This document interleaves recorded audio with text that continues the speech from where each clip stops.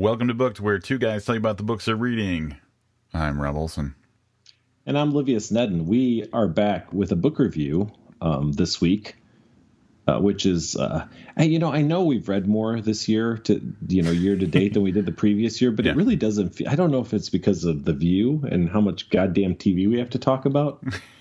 It just feels like we haven't read a whole lot. Are you pushing for a key page update so soon in the episode? Is that what you want to do? Do you have one? I mean, let's keep it to the end. Do you have one? Not including this book. Okay. All right. Well, maybe after we review this book, which is The Fisherman by John Langan. Now, Rob, refresh my memory. I've heard this somewhere recently. Did we talk about this book?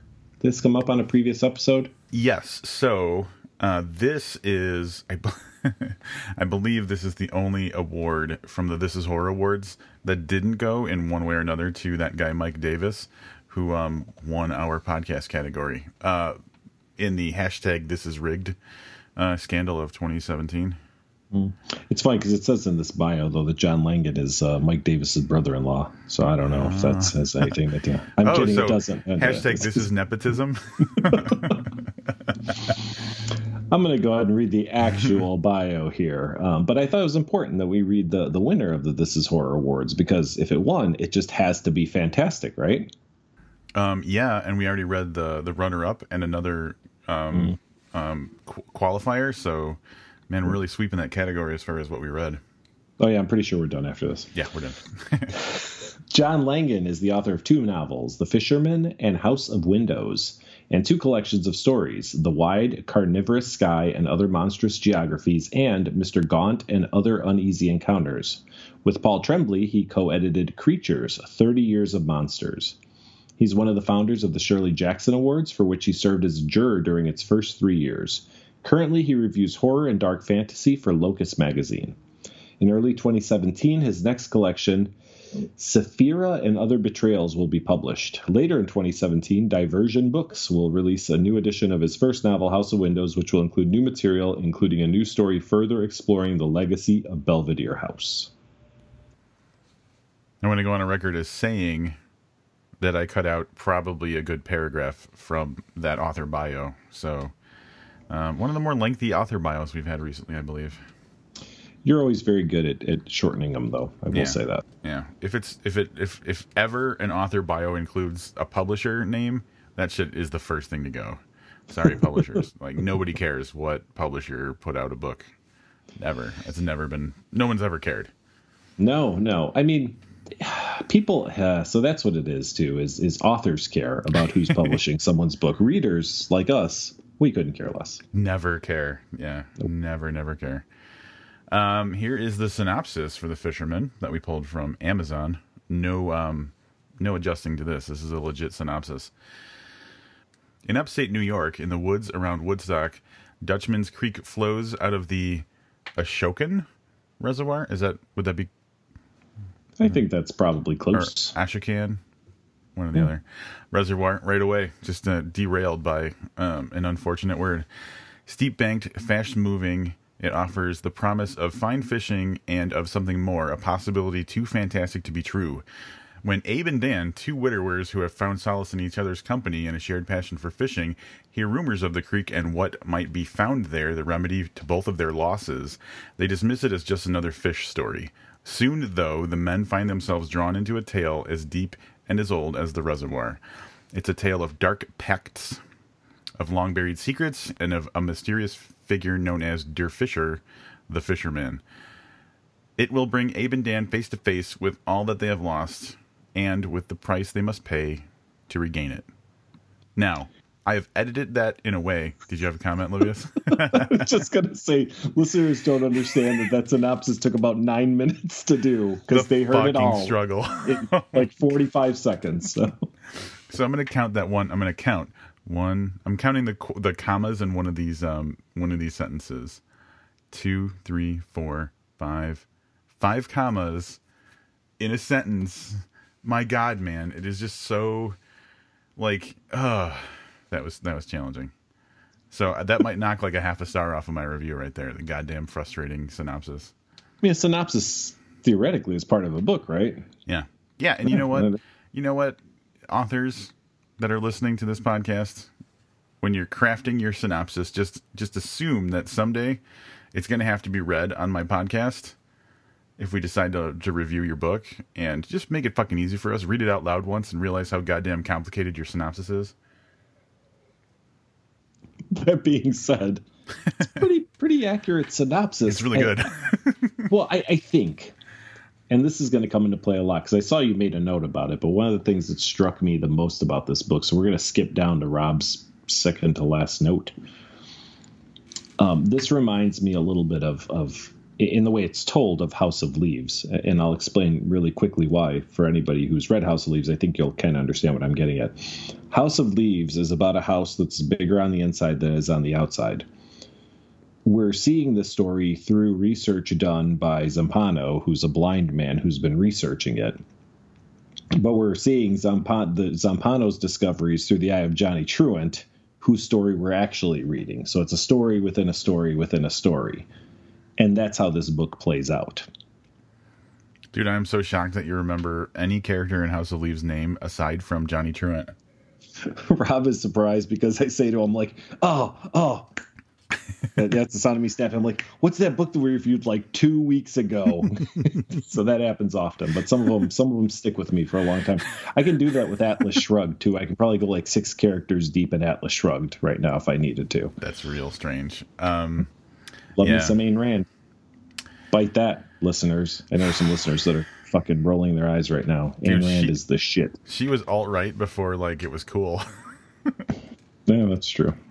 Yeah, so it is kind of like storytelling. It's like a game of telephone a little bit, because it's like a story heard from, like, someone told the story, and we're hearing it from the person who heard it from a person who heard it from a person. So it's kind of neat. But the book, before we jump into kind of the progression of the story up until the point where we can, we stop for spoilers, is broken up into 3 parts. There's a part called Men Without Women. There's a part called Der Fischer, A Tale of Terror. And then there's a part called On the Shore of the Black Ocean. And the reason I want to point this out is, and I don't think this is spoiling anything, the first part is about the first quarter of the book. And then the second part is easily half of the book. And the second part is all the people in the synopsis, Abe and Dan, hearing a story from the past. And then the third part is back to the present time. So legitimately half of the book takes place entirely separately from what we would consider the protagonists of the book. So it's interesting to see how we get introduced to these characters and all this like story and character building happens. And then boom, we're just sent, a century into the past to hear that story before we're brought back to the present day to see kind of how everything plays out. So it's kind of an interesting structure for the book. Yeah, and I mean, I think overall it worked well. We'll kind of get to how we get to that point, I think, once we kind of get into the story a little bit. So I'll kick it off. We meet Abe, our narrator, who's recounting the entire story. That'll make more sense, I guess, as we talk about it later. But he has lost his wife, and he's kind of talking us through the process of how he came to terms with it and is able to move on through his life. And he uses fishing as a hobby to get his mind off of losing his wife. Now, he'd never fished before. So a couple things to say here. First of all, I suggested we read this because it won the This Is Horror Award. I was not thrilled by the title, The Fisherman, because fishing, and we'll talk about this after podcast, I find to be particularly boring. I was really concerned that this book was going to bore me to death with fishing. But I was happy to find out that Abe had not fished before. So we weren't like rolled into this story where it was going to be a lot about different kinds of lures and reels and rods, like people tend to do when they cast their character as an expert in the field of something. Would you agree? Yeah, I think you're right about that. So Abe tells us how he develops this love for fishing. He gets up one day, decides to go fishing, and he finds it great. He spends morning till night on his days off from work doing it, and he talks a little bit about the area and how he kind of became a better fisherman. And that's the kickoff for part 1. That's how we're introduced to Abe. He's a little bit of a loner. since his wife died, doesn't really have any friends, or at least none that he talks about, but he does have his rod and his reel.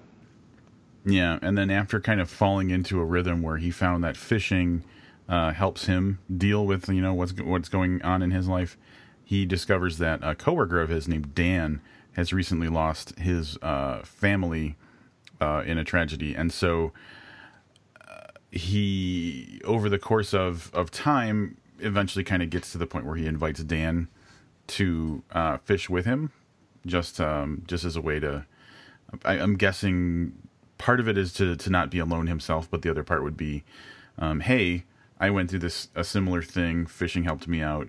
There was a vague mention of fishing, and maybe this is something that's going to help this guy out too. And so they kind of strike up this friendship around fishing, and they dance around, and they're really kind of,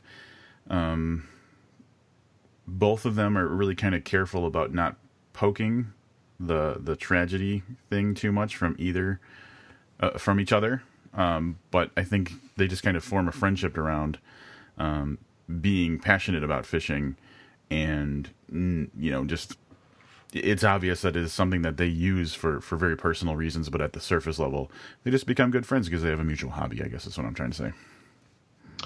I like the way their relationship was portrayed because it felt fairly real in that a lot of guys don't go deep personal with their friends, so they have good friends, but I don't want to say it's a lot more surface friendship than perhaps two women who are very, very close and share all their kind of personal problems and stuff with one another. So I felt like that was done fairly well. Mm-hmm. So see their friendship develop, and we get again. So we've gone through Abe's loss and what's happened, and through the course of him meeting Dan, we kind of learn about Dan losing his wife and children, and some of the things that he goes through. Not because Abe is our narrator, we get a lot more interpersonal stuff from him. Dan's we see from the outside. It's Dan's doing pretty well, but then the holidays roll around and Dan's not doing so well. And, and there's times where Dan opens up, but then there's times where Dan's, kind of not available at all, just kind of, disappears from the friendship, so to speak. But Dan does come back eventually and asks Abe to go fishing with him, but he has a very specific location in mind. And Dan feels like something's a little off about this, but really doesn't question it because he's just happy to go find a new creek to fish in. So we're led into the end of part 1, which, by the way, Men Without Women. I'm glad we didn't have to review that book. It's fine as a part of this. But when I read that, I was like, oh, this sounds like something that someone would force us to review because they're a Patreon contributor or something. Yeah, way more innocent than it might sound. Wait, wasn't that the name of... Hold on, that sounds familiar. Men Who Hate Women. That's the girl with the dragon tattoo. That was the original name for that. Oh, really? Yeah, so like the original, what is it, Swedish? Yes. Yeah, the original Swedish title, I don't know, we must have talked about this on an early episode of Booked. Whatever it is in Swedish translates to Men Who Hate Women, but for the English translation, the title was changed to Girl with the Dragon Tattoo. So Men Without Women, very, very close to that, but very, very different in content. I'm pretty sure most of our listeners are familiar with the movie Women Without Men. I'm not. Oh, sure you're not, Rob. I'm going to go on your internet history, and I'm sure I'm going to find it in there. I don't even know what you're talking about. Mm-hmm. I don't know. It just sounds like a good title for a film that, of a more adult nature. Hey, before we jump on to part 2 and all the shit that happens there, I'm going to ask you a question. So kind of the phenomenon that happens in part 1 of this book is that these two guys who had kind of similar tragedies in their life naturally kind of grouped together. And I was thinking about this outside of like a self-help group. Do you think things like that happen in society on a regular basis? Like, I lost my wife, someone else lost their wife, and we just kind of hang out because we know what it's like? No. No. Okay. I don't. That's the thing. I was like, it seemed pretty convenient that these two guys who work in the same office within a similar amount of, within a close time frame, both lost their wives tragically. Yeah, I mean, I don't know. If they were both older, I think part of the difference is that Abe, neither one of them is like an older guy. I get the feeling this might happen or would have been. I'm not saying it's not plausible, but I'm saying it's been far more plausible if our two main characters, the narrator and then his like sidekick friend, were like 70. If this was like grumpy old men, yeah, that would be more believable. But gotcha. as far as that goes, but I mean, I don't see why it couldn't happen. I guess. Yeah. For the sake of the story, yeah, not. I just it made me think. Oh, I wonder if this is something that happens all the time, but I'm thinking not. On their way to the creek, they stop for lunch or breakfast, I guess. Ooh, breakfast. And they are talking to Howard, who works at the restaurant that they stop at, and they mention where they're going, and Howard is a little taken aback by hearing that they're going to Fisherman's Creek. Am I saying Dutchman's Creek. Dutchman's Creek, that they're going to Dutchman's Creek. So, of course, Abe, who already thought there was something a little off, asks Howard about, Howard says, maybe you guys want to pass on Dutchman's Creek. And Abe pushes him a little bit. And what he gets is this story from Howard about disappearances and terrible things that happened there. But then he goes on to recount the first story of this happening. So, over the last few years, there have been some people have gone missing up there, that kind of thing, but he goes on to tell the story of Reverend Mapple. I'm going to go with Mapple. It's got two P's in it, right? Yeah. Who originally was investigating this some time ago. I don't think it's very specific, but it had been a few years since he was investigating this. So part 2, Der Fischer, A Tale of Terror, is Abe writing out the story that Reverend Mapple originally told Howard, which Reverend Mapple learned from Lottie Schmidt, who was actually a player in the original, roughly 100-year ago story. Yeah, and I think, and you'll back me up on this, Livius, I think that because we know this is Abe retelling the story that we got from Howard through Reverend Mapple through everybody else, I think Abe at one point says that he's filled in some of the information on his own through other research. Is that right? Yes, that is correct. Okay, cool. Yeah, so we're fucking transported back in time to New York State. Like, I'm guessing, it's supposed to be late 1800s, early 1900s, I believe, correct? I believe so, yes. Yeah. To a place that is, like a normal kind of, there's a cluster of towns in New York State, and at one point it's decided by the city of New York that needs a steady water supply, that they're going to dam up a river and create a reservoir, which will be their source of water, but in the course of it, it's going to flood some of these towns. So that's kind of what's going on during the course of part 2, is that that's kind of the overall setting, is they're in towns that will eventually need to be displaced if New York has its way and this place becomes a reservoir. But so what you have is a town with a bunch of workers and, just kind of their day-to-day lives, which is, how we're introduced to the area, but it doesn't take too long for weird shit to start happening. Right. There is a rich, mean businessman in the area, and he one day, before all of this transpires, receives a mysterious guest. Guy rides into town and kind of catches everyone's attention, but doesn't really talk to anybody, but he's makes people uncomfortable, kind of a disconcerting fella. And he goes to live up at the rich guy's house, and the rich guy lost his wife recently. So a lot of weird goings-on happen there. And eventually the old guy dies off, and he was the last of the people that could put up a fight against having this dam and reservoir built. So kind of things already had started proceeding as his health was failing, but really that's the final straw, and they move in full force to build this dam. And that's where we get by far the bulk of the book. 40% of the book has to take place between there and the eventual climax of that story in the 1800s.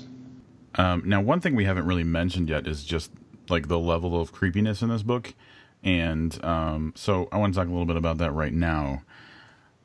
Before before the reservoir thing, while the reservoir thing is still in play, but soon after, rich guy's wife dies.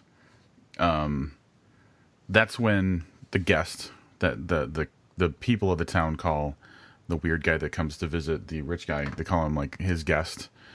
When the guest shows up, that's when weird things start to happen. So the rich guy buries his wife, but then as time goes on, weird things start to happen. So the rich guy is sending these pelts and stuff to a tannery, but they're not really sure what kind of animal they came from. So people are kind of confused and thinking weird things are starting to go on. There's weird lights and sounds coming from the mansion that the rich guy lives in, and then like during storms and stuff, people think they're seeing like creepy people like out for a walk. So the rich guy's out for a walk with some woman who's really tall in like a black veil. And another time they think that they see him walking around with his dead wife. So like people are just, the camp is full of a bunch of, people who are just working class people who, when weird things start to go on, the rumor mill starts like going like crazy, and people are trying to figure out what's going on. And really, it goes from rumor to more of a rooted reality when a wife of one of the workers in the town steps in front of some fast moving horse carts and gets trampled and killed. And really weird things start to happen after she's buried. Yeah, a few days later she shows back up. But she's a little different and a little off, which is, well-trod, story there. The kind of person who comes back from the dead, but they're really not how they used to be. Right. I want to touch a little bit on what Rob said, because I fear we would have missed this, or maybe I would have caught it in the wrap-up. That section on the guest is done so well, because it's all done from so-and-so said they saw this happen, but we don't actually ever interact with the guest or with the rich guy for that point. We see this from afar, and there's very little that's actual factual information that's happening. We're getting it all as just kind of creepy hearsay, which I think works much better than having introduced us to the guest and saying the guest had, whatever. Well, I'm just making it up because I don't know it, but they summoned this demoness to wear a black veil, and they walk through the garden together. So it's so much creepier that we're seeing it from the outside, like the people in town are, instead of having actual interaction with them. Right, because we're basically seeing this situation unfold through the very paranoid and scared eyes of the people who have no way of understanding what they're seeing going on. So we're bought into the paranoia and the fright and the fear of the unknowing that is built into the townspeople, basically just being presented with something they have no idea how to understand or interpret. So yeah, I agree with you 100%. It's an incredibly effective way to really make us feel that fright, but also to put us in the shoes of, we know who's the good, who's good and who's bad. It doesn't humanize the guest in any way. It makes the guest mysterious and dangerous and dark, which was really well done. Rob mentioned a lady coming back to life. Her next door neighbor is a fella by the name of Rainer Schmidt, and we get some good backstory on him. But he had to leave Germany in a hurry with his family, and through the course of the story, we find out the reason. But here's what you need to know: Rainer has a certain set of skills, which makes him uniquely qualified. Makes him Liam Neeson. To kind of deal with this. So something that he did in Germany, obviously he worked, I'll just kind of say it very generally, he worked with the occult, not with the occult, but in occult studies, I guess would be the right way to say it. So this is all going on next door, and this lady is intimidating. Like, they've taken her kids away from her because she's weird, but like she goes to try to get the kids back. She's back from the dead. Because she's back from the dead. But also because she's acting really weird too. So So we start to see the story develop there. I don't know how much more we're going to talk about the story, at least from that point, but know that it comes to a climax in the past, 71% of the way into the book by Rob's math. So, so we get a nice, good, long, kind of gothic horror story in there, which is the basis for the final chapter, the final part of the book, part 3, Out of the Shore of the Black Ocean. And here's the thing about the way this book plays out.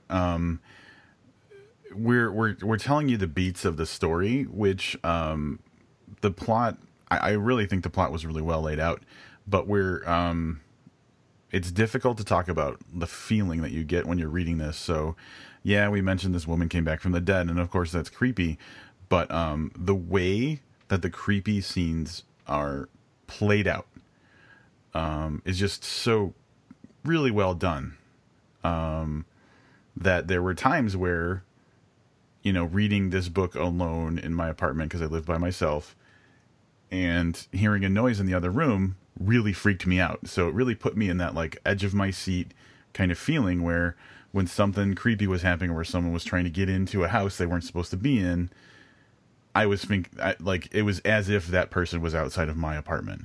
And so it was written in well enough where those types of things made me feel like I was in the seat of the person who was feeling that anxiety. But there's also this otherworldly, unexplained, I'm going to say supernatural. It's definitely a supernatural thing that's going on too, which I don't want to talk too much about. But there's some monstrous shit going on in the way that stuff is described. Really,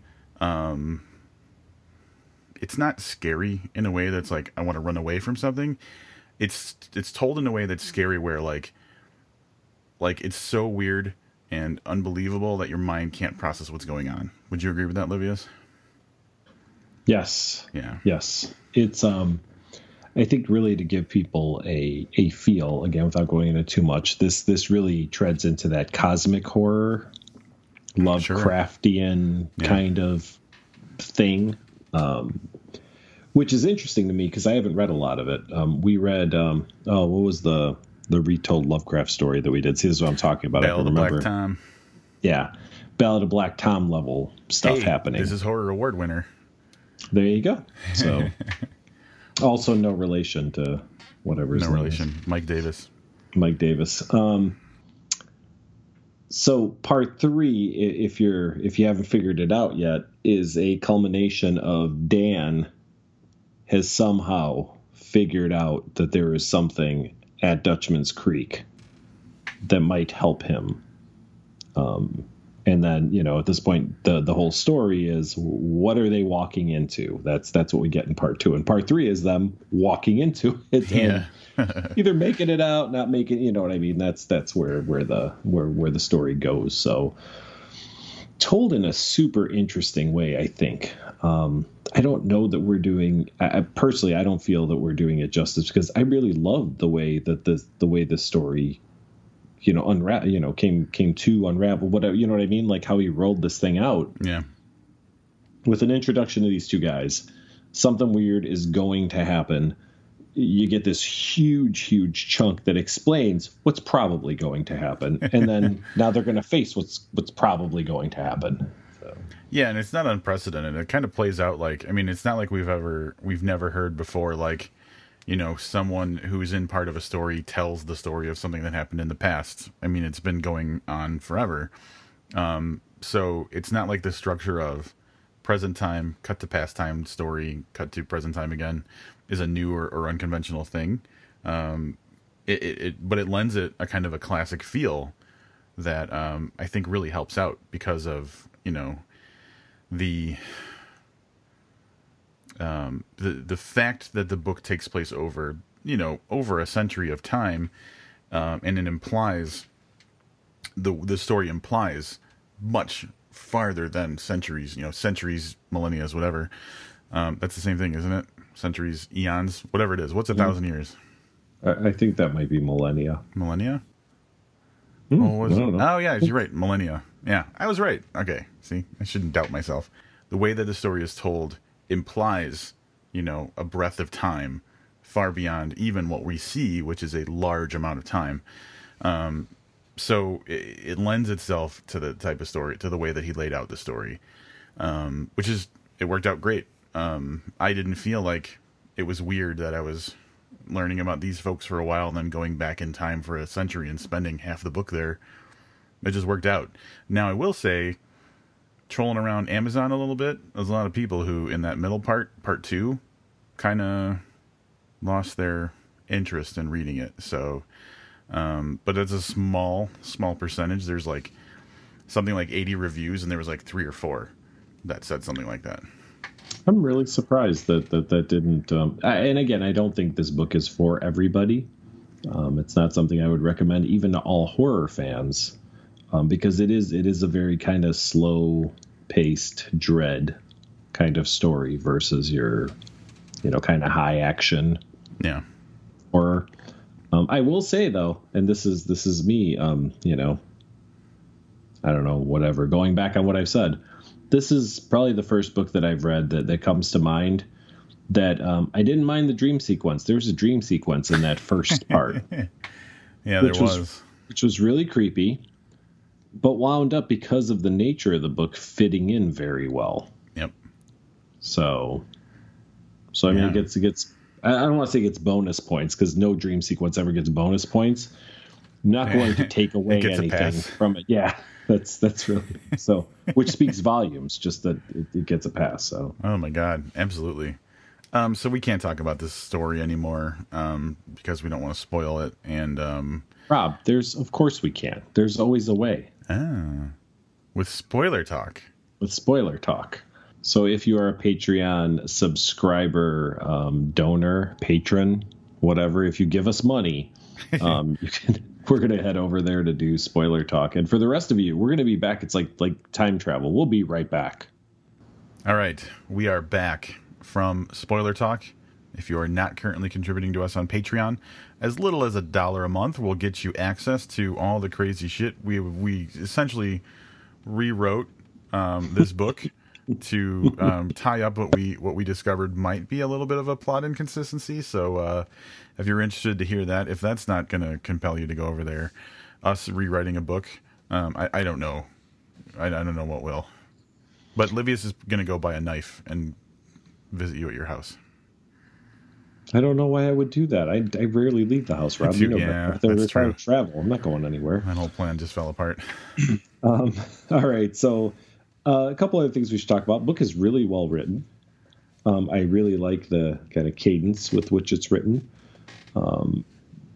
There's a lot of good things happening here. And yeah, it was really fucking creepy in some parts. And I knew it was a creep Rob out because it had water in it. So we know Rob and his fear of water is a Dude, I have a thought about that. So I mentioned that a reservoir is part of this, and without going into anything that spoils it, there's this talk of like a legend that around this reservoir, because everybody knows that there used to be like a handful of towns in the area that now is covered in water, and one of the legends included being out on a boat and rowing over, where if you looked down into the water, you could see like the steeple of the church from a town and stuff. And I think they said if you listen hard enough, you could hear people or something like that. But anyway, I was thinking, man, this is just like The House at the Bottom of the Lake, the Josh Malerman novella that we read not too long ago, where I revealed at great length, and then later on in our Halloween episode, that everything is scarier underwater. Not to derail the review, but god damn it, that story, Malerman's story, was awesome. Just amazing. I can't wait for his new book that's just coming out any minute now. I don't know. People already seem to have copies of that one. Yeah, I'm working on that. I got that covered. We will have our copies. Right. Yeah. Do you want to start the wrap ups? Yes, I would love to start the wrap ups. We picked this book because it won the This Is Horror Award. So I had no real expectations of it. I expected it to be good because it won, but I'm not a huge fan of fishing. I mentioned earlier, I was really afraid this was just going to be fraught with fishing jargon and stuff I didn't care about. But Langan does a terrific job of taking somebody who's not a fan of fishing and still involving me in the book, but not doing it too much. The middle part was terrific. I really liked the what I'll call gothic kind of horror element, and then the cosmic horror that comes out of it. All of it was really good and frightening in that old horror way. Rob and I have talked about new horror versus old horror quite a bit, in the last couple of years, and this has a very classic horror feel to it. I think fans of Lovecraft would probably enjoy the type of horror that it is, and for somebody who's looking for something who wants horror that's maybe a little different than most of the newer horror, but this is dense. It is really, really, really, really dense. I actually talked to Rob. I finished this book before Rob did. And I said, hey, man, this book is flowing along nicely, but I got to tell you, these are some dense-ass pages. Because it's all kind of narrated, there's not a lot of small paragraphs, big paragraphs, lots of words per page. And sometimes it was a little intimidating to try to knock out another 10 or 15%. But part of that, too, is that, when I read, we're on a deadline. So I know exactly when I need to be done. So I have to pace myself. And at times I just flip page after page and feel like I wasn't getting anywhere, even though the story was flowing really well. Part 3, I kind of saw most of that coming. That's obviously the setup is the middle. I wasn't too surprised at how it kind of all turned out. But I will say that 2 issues, perhaps 3 issues, perhaps that I had. So at the end of the individual stories, I felt like they went on for so when I say individual stories, part 2 and part 3, each one maybe went on a little longer than I would have liked with kind of everyday stuff. So in part 2 is a lot of follow up on what happened to those people. And it's kind of the same thing in part 3. And then Rob and I discovered, or Rob reminded me about a dangling thread in the middle of the book. And not in the middle exactly, but towards, the middle of the book, 2/3 of the way into the book, which could have been very interesting. I think Rob and I talked our way to a solution on that, but really it probably should have been tied up a little better by the author. All that being said, and because I'm not deducting any points for a dream sequence, I'm still going to give this 4.5. I was going to say 4.3 stars, but Rob would kill me. I'm going to give it 4.5 stars. Thanks for the mercy on the making my spreadsheet easier to manage. I'm right with Livius on pretty much everything he said. But here's the thing. I'm going to hit the broad strokes. The goddamn story was great. The characters were really well developed. His world building was awesome. This is a book that takes place in actual, history and everything, like an actual United States history, but it implies a much bigger mythos beyond that, and he does a great job world building that with what he does reveal, but also with what he doesn't reveal. And so it left enough mystery to kind of tie into the whole, like, there are things that we cannot fathom. So I think he did a great job of that. Like Livia said, there's a lot of words in this book. Like, I was thinking as I was reading this, I wonder how many words are in this book versus like a book of the same length, another book of the same length, because sometimes pages where there was no paragraph breaks at all. So it was dense, but it had a good pace, like Livia said. But overall, I really can't think of any major objections to this book at all. It's very well done. The story was great. The pace, the plot, the characters were very good. The dread and the terror that it brought was just so fitting of what it was trying to do. Yeah, this book was just really, really well done. I did notice a couple of typos, but I'm not going to fault the book for that because that would be so petty. So I was going to come in at 4 or 4.5 stars, but the more we talk about it, the more I realize just how goddamn well it's done. So I'm going to go right to 5. And there you have it, 4.5 and 5-star reviews for Langen's The Fisherman. So that's 3 out of 5 of the This Is Horror nominees that we reviewed. So yeah, I think we're good there. Yeah. I think. Well, yes, I'm sorry, specifically for Novel of the Year. Yeah, we're gonna leave it at that. We're not gonna jump into those other two. Rob, how do you feel about fishing? I've done a little fishing in my day. I did the little, you go out as a kid and you go fishing and everything. and it was always something to do as a kid, but I never was like super passionate about it. When I was a teenager, when I was in Alaska a couple of times, we did some fishing up there too. And that shit is just different. Did I ever tell you about fishing in Alaska? Mm-hmm. Yeah. I think during the frightening water episodes. Yeah. Yeah. 20 pound salmons and shit like that. I don't know, man. I've done it enough, and the thing I remember from fishing in Alaska was that like we were out in wilderness in Alaska. And so, my entire history is like, oh, I'm in a suburb and I go to the lake and I fish with my little fishing pole we got at the Kmart or whatever. Fucking Alaska, it's like, you know what? We have to make a lot of noise because if there's any bears nearby, we want to scare them away. So there was like a level of like reality tied to fishing when I was in Alaska that just wasn't there. In the suburbs of Illinois. So it was fun enough and everything, but again, like at the end of the day, if you're like, hey, you can go, drive into the middle of a forest to where there's a river and just be eaten by mosquitoes all day while you're trying to like, steal fish from the river that you're not even going to eat probably. You just want to disrupt their day. Or you can hang out and do this other shit, like drink beers. I'd be like, well, let's just drink the beers. I've always found fishing interesting, and it happened in this book where Abe says, yeah, I didn't eat anything I caught. I would just throw them back in. And I thought, that's even worse, right? Because here's this fish that's trucking along. Says, oh, look, there's a piece of food wiggling in the water. It gets a hook stuck through like its cheek. Yeah. You reel it in, and then you just pull it out and throw it back in, which seems worse than just, beating its head in and then eating it. Like, that seems like it has a purpose. Right.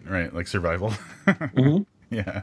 Well, even if it's not survival, just food source. You know what I mean? Like, you could also just go and buy a fish for a couple bucks at the local grocery store, but throwing them back in kind of seems even worse, doesn't it? Yeah, like just it's not the mercy that everybody thinks it is. Yeah, so there's that. I've been fishing twice, and both times was like I was some kind of fucking billionaire playboy. Oh, I remember hearing about this. Yeah, so through a former employer, I was taken on two fishing expeditions, both of them on Lake Michigan, but like 5 miles out. On like, I don't know, and I'm making this up as I go because I don't pay attention to this kind of stuff. Like on a 26-foot boat that had like a bathroom and like a little cabin underneath, and you can climb up this little ladder and sit on this chair up top that was really cool. And basically, it was really an excuse for all of us to be on the water and be like really, really drunk by 11 in the morning.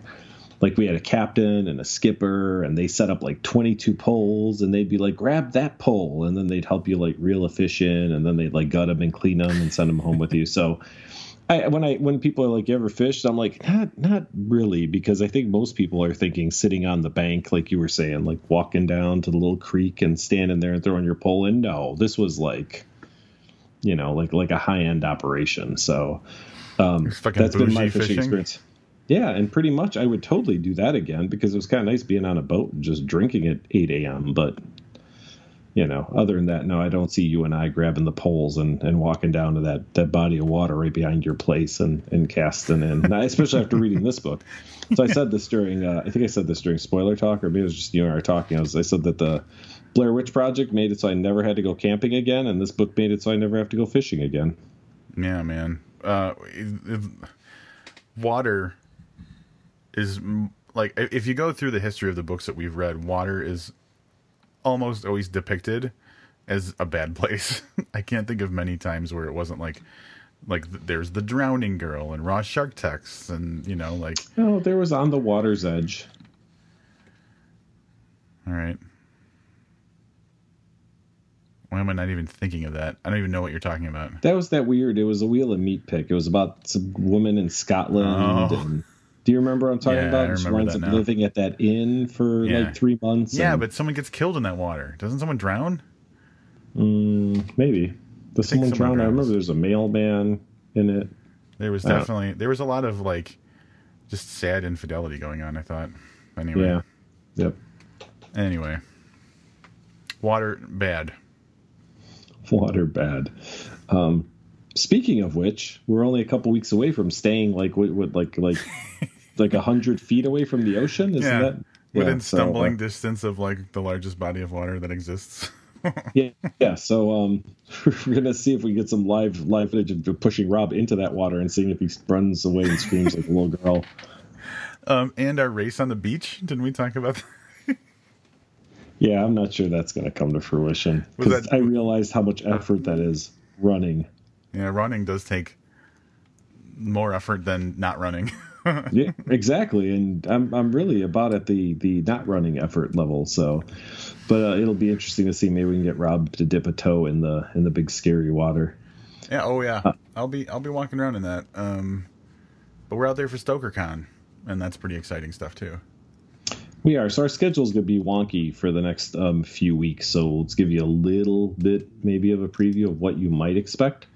Next week, there will be no episode for the peoples, for the masses. There will be only, what's our second patron exclusive episode? Because we had one way back when with Von Media. And this will be the second one. But this time, it's an Easter something. We don't have a name. I'm sure Extravaganza is going to go in there somewhere and something really cool after that. But we will have our newest additions is I don't even know how to say it. Like our new holiday team, right? Which is Jesse Lawrence and Amanda Gowan joining us. Maybe Amanda Gowan because she's never for sure until she's actually on. Yeah, she might be sleeping again. But Rob, what is the only way that people can hear that episode? All right, so our Easter, whatever we end up naming it, Extravaganza, is going to be exclusive to Patreon contributors. So if you want to catch that, go to patreon.com/booked and pledge even $1 a month, and you'll be able to hear not only our exclusive holiday episodes that we're going to start doing on a regular basis, but also spoiler talk for, this book, The Fisherman, that we just finished reviewing. But also, I mean, easily out of the last dozen books that we've reviewed, probably 80% had spoiler talk. So if you've listened to those reviews and you want a little bit more, you'll be able to go back and hear all that stuff as well. I am looking forward to it. I think that Drunk Livius might be attending, or at least Drinking Livius might be attending the Easter episode. So we'll see. Oh. I'm hoping Drunk Livius flies out to California because, it'll be fun. Yeah. We'll see. We'll see how that goes. Hopefully, California has chocolate wine. If there's chocolate wine, Drunk Livius is going to make an appearance. I think that's where the chocolate trees come from. I love it. So that's next week. So if you're just a general masses listener next week, sorry, nothing for you guys. The following week, probably a book review with maybe an interview. We're not certain yet because we're still trying to kind of nail that down. But then we're going to just flat out pretty much take a week off while we're at StokerCon because we are planning on collecting some really good content for you guys.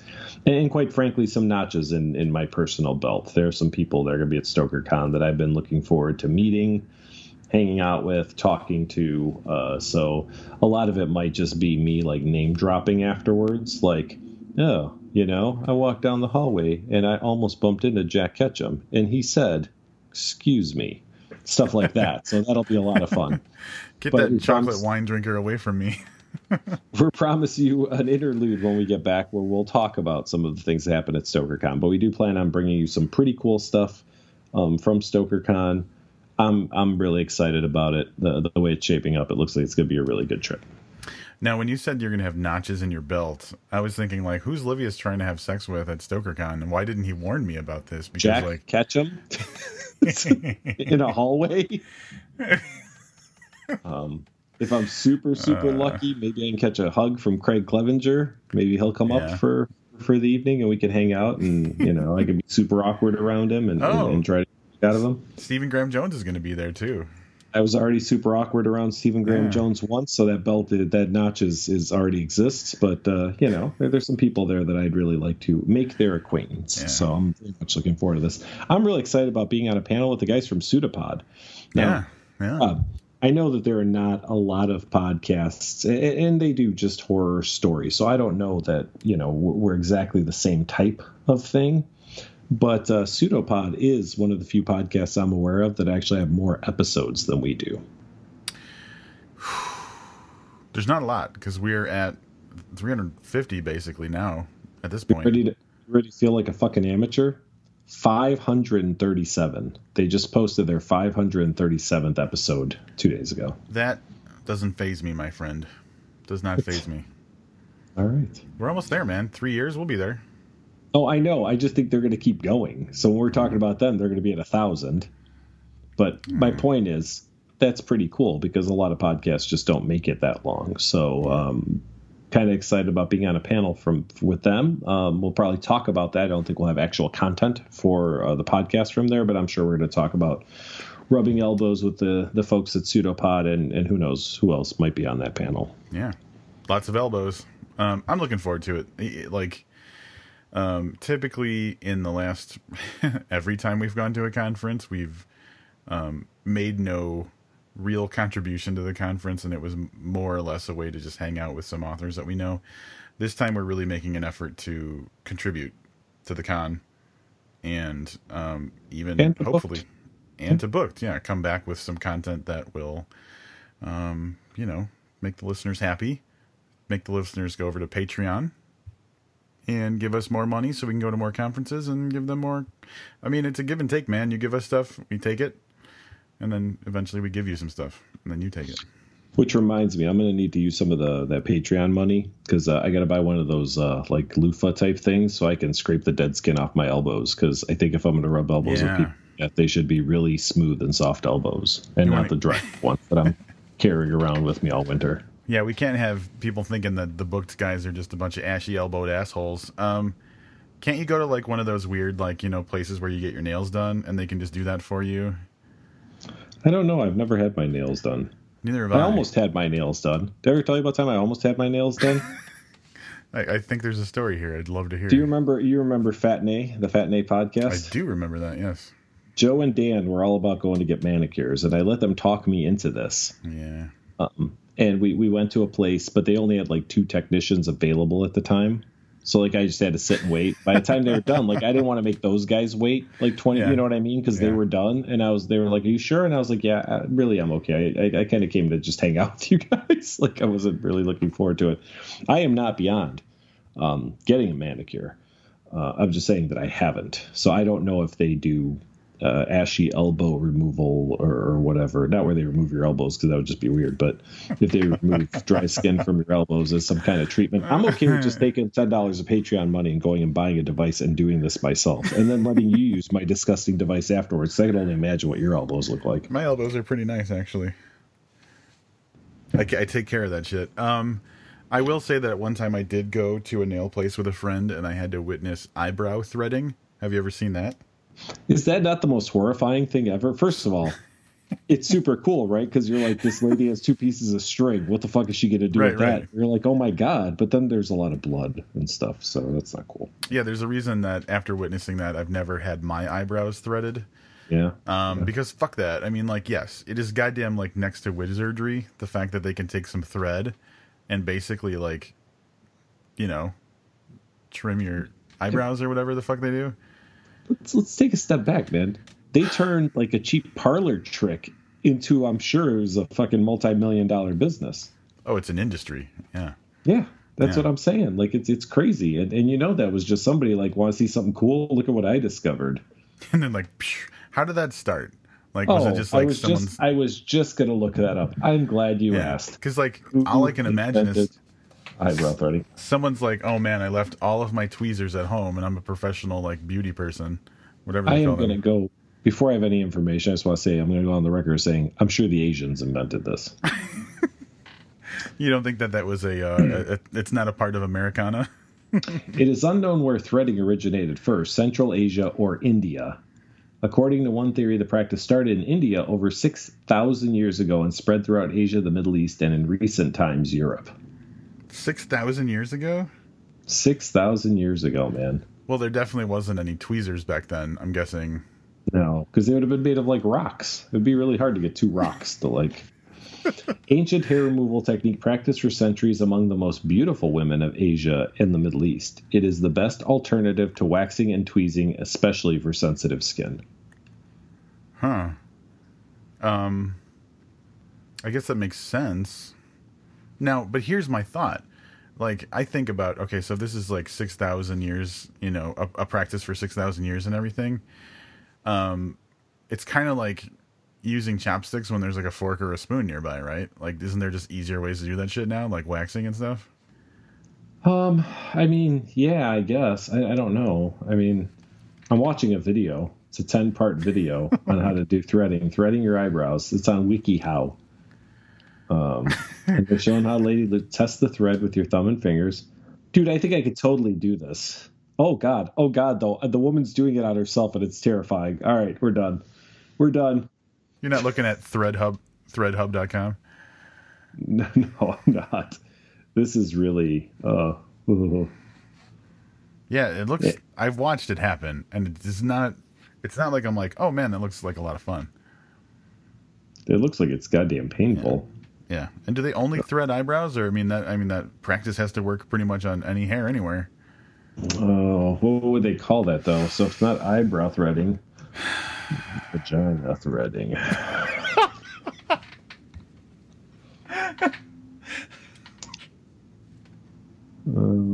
That's what laser hair removal is for. Yeah, but hold on a second, because here's the 6 weirdest thing women do to their vaginas. All right. Oh, I'm so excited. So they have a problem and a solution. I'm not going to read. Maybe I'll read a paragraph or two if we get something good. So problem number 1, your vagina smells bad. The solution is there's vaginal deodorant. Problem, your vagina is dirty. You would think the solution would just be to wash it, but douching is the solution for that. Problem 3, your vagina is too loose.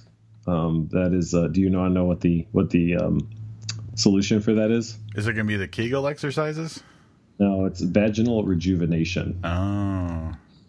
See, problem number 4, your vagina is ugly. Oh, yeah. I knew they do like surgeries for that shit. Yep. It's called labiaplasty, which makes perfect sense.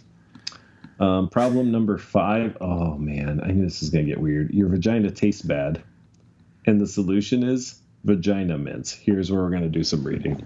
Vagina mints? Yeah, if your partner is reluctant to give you oral sex, it's not because of pervasive cultural belief that cunnilingus is complicated to the point of being impossible and that vaginas are inherently icky, thus the need to uncomplicate them and unickify them with, say, labiaplasty. It's because your vagina tastes bad. Enter the Linger internal vaginal flavoring, or Altoids, for your vagina. Linger assumes you already feel bad about your nether region, stating on its website that the mint-flavored pill decreases self-consciousness and tosses out the unattributed statistic that 72% of women feel self-conscious about their taste and odor. Dubious marketing practices aside, the Linger mint isn't just a harmless, if asinine, oddity. Mother Jones Magazine did some digging into the origins of Linger and discovered that the vagina mint is no different from a regular mint. In other words, it's made out of sugar, and putting sugar-based mint directly into your vagina is a recipe for mint-flavored yeast infection. Oh, yeah. Yeah. Now, you said sugar-based mint, and I thought you said a sugar basement, and I was like, wait. That sounds like the most awesome place ever. Just a basement full of sugar. And that's just a really rude thing to call your girlfriend's vagina, a sugar basement. Oh, my God, that's amazing, Rob. Sugar basement. I've got to remember the sugar basement. Rob's path is a weird and difficult one. Strange. Damn it. It's a strange and difficult one. Problem number 6. Your vagina is the wrong color, and the solution is vaginal bleaching and dyeing. Not dying, like just drop dead. Because I mean, that part seems like a solution to the previous 5 problems, too. Your vagina smells bad, just dye. No more issue. Oh, man. I think that some listeners are like, at some point, they're going to get to reading an article like this is script. This is you know what we had scripted afterwards? The page count. The page count, which we didn't do yet. And that's it. And all of this just came right off the cuff. This is why we were able to do the last episode, the interlude, with zero notes. Yeah, that's it. So, hey, lady listeners, let us know Your weirdest vagina? I don't even know what to say. Do you want to talk about the key page count update? Can I talk more about vaginas? Because I scrolled to the bottom, and in this last paragraph it says, because vaginas that aren't vibrantly pink are old and sad. Do you believe that? Like... I believe that no sentence has made me laugh more this week than that. So. Vaginas that aren't vibrant and pink are old and sad. Is that what it is? Yep. Wow. Well, if that's not vagina shaming, I don't know what is. I think they were saying it sarcastically because all of these, by the way, when it says 6 weirdest things to do, I believe all of them have reasons afterwards that you shouldn't do them. Well, definitely that yeast mint thing going, like the sugar basement. No one should do that. Yeah. And they're talking about how it's going to cost you $5,000 for labiaplasty, the sugar basement, you get yeast something infections. about jellies and creams to clear out any vaginal secretion. So basically, anytime your vagina isn't as dry as a British sitcom. I'm not sure what this Mother Jones website is, but these writers, Andy Wright, of course, it's a guy writing about, although it could be a woman named Andy, writing about women's vaginal problems seems a little weird. It's cultural appropriation, a man talking about vagina problems. I don't think women are a culture, though. I mean, I just got to give me that one. Just give me that one. All right, I love calling things cultural appropriation. All yours, buddy. I mean, so like, okay, I'm going to challenge you on that one. If I staged a performance of the vagina monologues, would that not be cultural appropriation? That would be white male privilege, I believe. Okay, and cultural appropriation. Did I tell you about? Oh, I'm so excited about this. This may not even. This you may choose to edit this out. You don't have to. I know a gentleman who is half African American and half white. But in talking to him, we realized that everyone refers to him as half black, kind of like Barack Obama, right? Like everyone refers to him as black. Yeah. But the thing is, he's half white.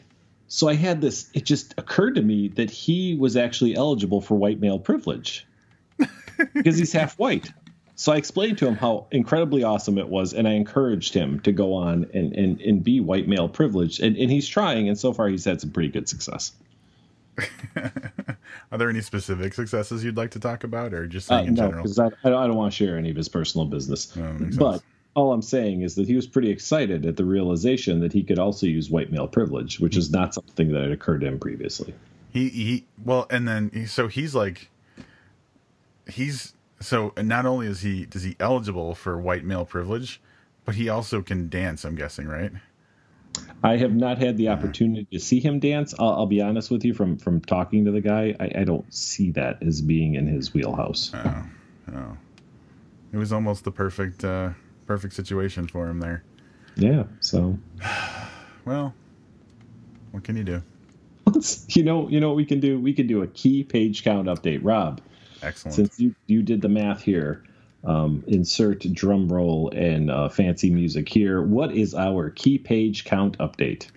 So as of the end of this review, so we're including The Fisherman by John Langan in our page count. We are up to 2,864 pages for 2017, which means that in just a pinch over 3 months, we've read just under 3,000. You do the math on that, we're clocking in close to over 10,000 for sure, but close to 12,000 pages for the year. Yeah, I mean, we managed to do all that, do the reviews, start another podcast. I think we're doing okay. I think we're putting in the work. Yeah, I mean, I'm inching myself closer to, complete meltdown, like psychological meltdown, but I'm pretty happy with our progress. If we pull off this pace for the entire year, we will effectively double the reading that we did in 2016.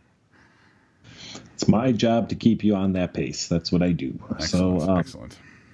You heard us mention it a couple of times. If you haven't heard it yet, maybe it's your first time listening. We also host a podcast called The View, which entails, at least in this first dreadfully long season, that we watch several episodes of Twin Peaks. The long-term plan is not to do 4 episodes every week of anything, God, I hope. But in order to get caught up in time for Twin Peaks Season 3, whatever the new season of Twin Peaks is being called, Rob and I have decided to launch our new podcast by talking about every single episode of Twin Peaks and getting it done in time for us to do one per week of the new season. It's not a review. We talk about things we like. I talk about things I don't like.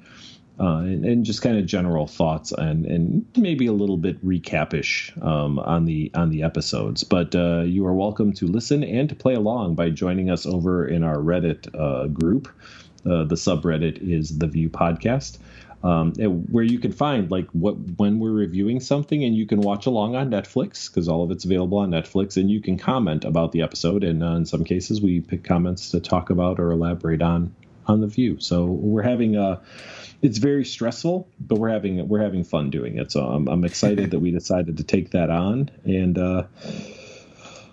we're on Twin Peaks Season 2, episodes 5 through 8 currently. And that's with 4 episodes down. That gives you the idea of the pace we're moving at. Yeah. I just want to say Twin Peaks yesterday tweeted at around 8 o'clock Central Time that it was exactly 27 years ago to the minute that Twin Peaks aired. So they just celebrated a 27-year anniversary leading up to Season 3. Very excited about that. I know that, Livius, have you watched any of the episodes that we're going to be talking about for 5 through 8? Just 5. I watched 5 last night. There is some humdingers in the upcoming episodes, so it's going to be an interesting episode 5 of our podcast, for sure. Really, what The View has done is change the way Rob and I speak, because we say things like humdingers now. And in cahoots. That's really cahoots. what's happened. So give it a listen. I mean, I'll be honest, it's us talking, but if you haven't seen Twin Peaks, if you've seen it, you probably don't need to rewatch it to jump in and listen to some thoughts on it. Might even make you a little nostalgic for Twin Peaks. But yeah, if that's not your thing, it's different than what we do at Book. There's a lot less banter, and it's a lot more about the show and things, how we feel about things that happen in the show. But it's a lot of fun to do, and I hope that The View has a good many seasons ahead of it. Absolutely, and especially considering after Twin Peaks, in between that and our next series, we're going to be watching Flash Gordon, and I think probably I'm going to be encouraging a guest appearance by someone as well. So Flash Gordon, going to happen. Anyway. Savior of the universe. Rob has never seen Flash Gordon. Not as an adult. Oh, all right. As a toddler, maybe. I've seen it as an adult. Yeah. I've seen it in the last year probably like 4 times. Good. So. Fucking Lord. All right. Well, this will be the opposite, where I'm like, well, I don't know what's going on. So join us over at The View. Catch up if you're not caught up. Contribute if you're not contributing, and check back for. Definitely. Now is the time to hit up Patreon so you can get our Easter holiday episode and check back for some book reviews. Hear about StokerCon, and that's gonna wrap it up for this week. So join us again. Until then, Rob Olson. And I'm Livius Ned, and keep reading.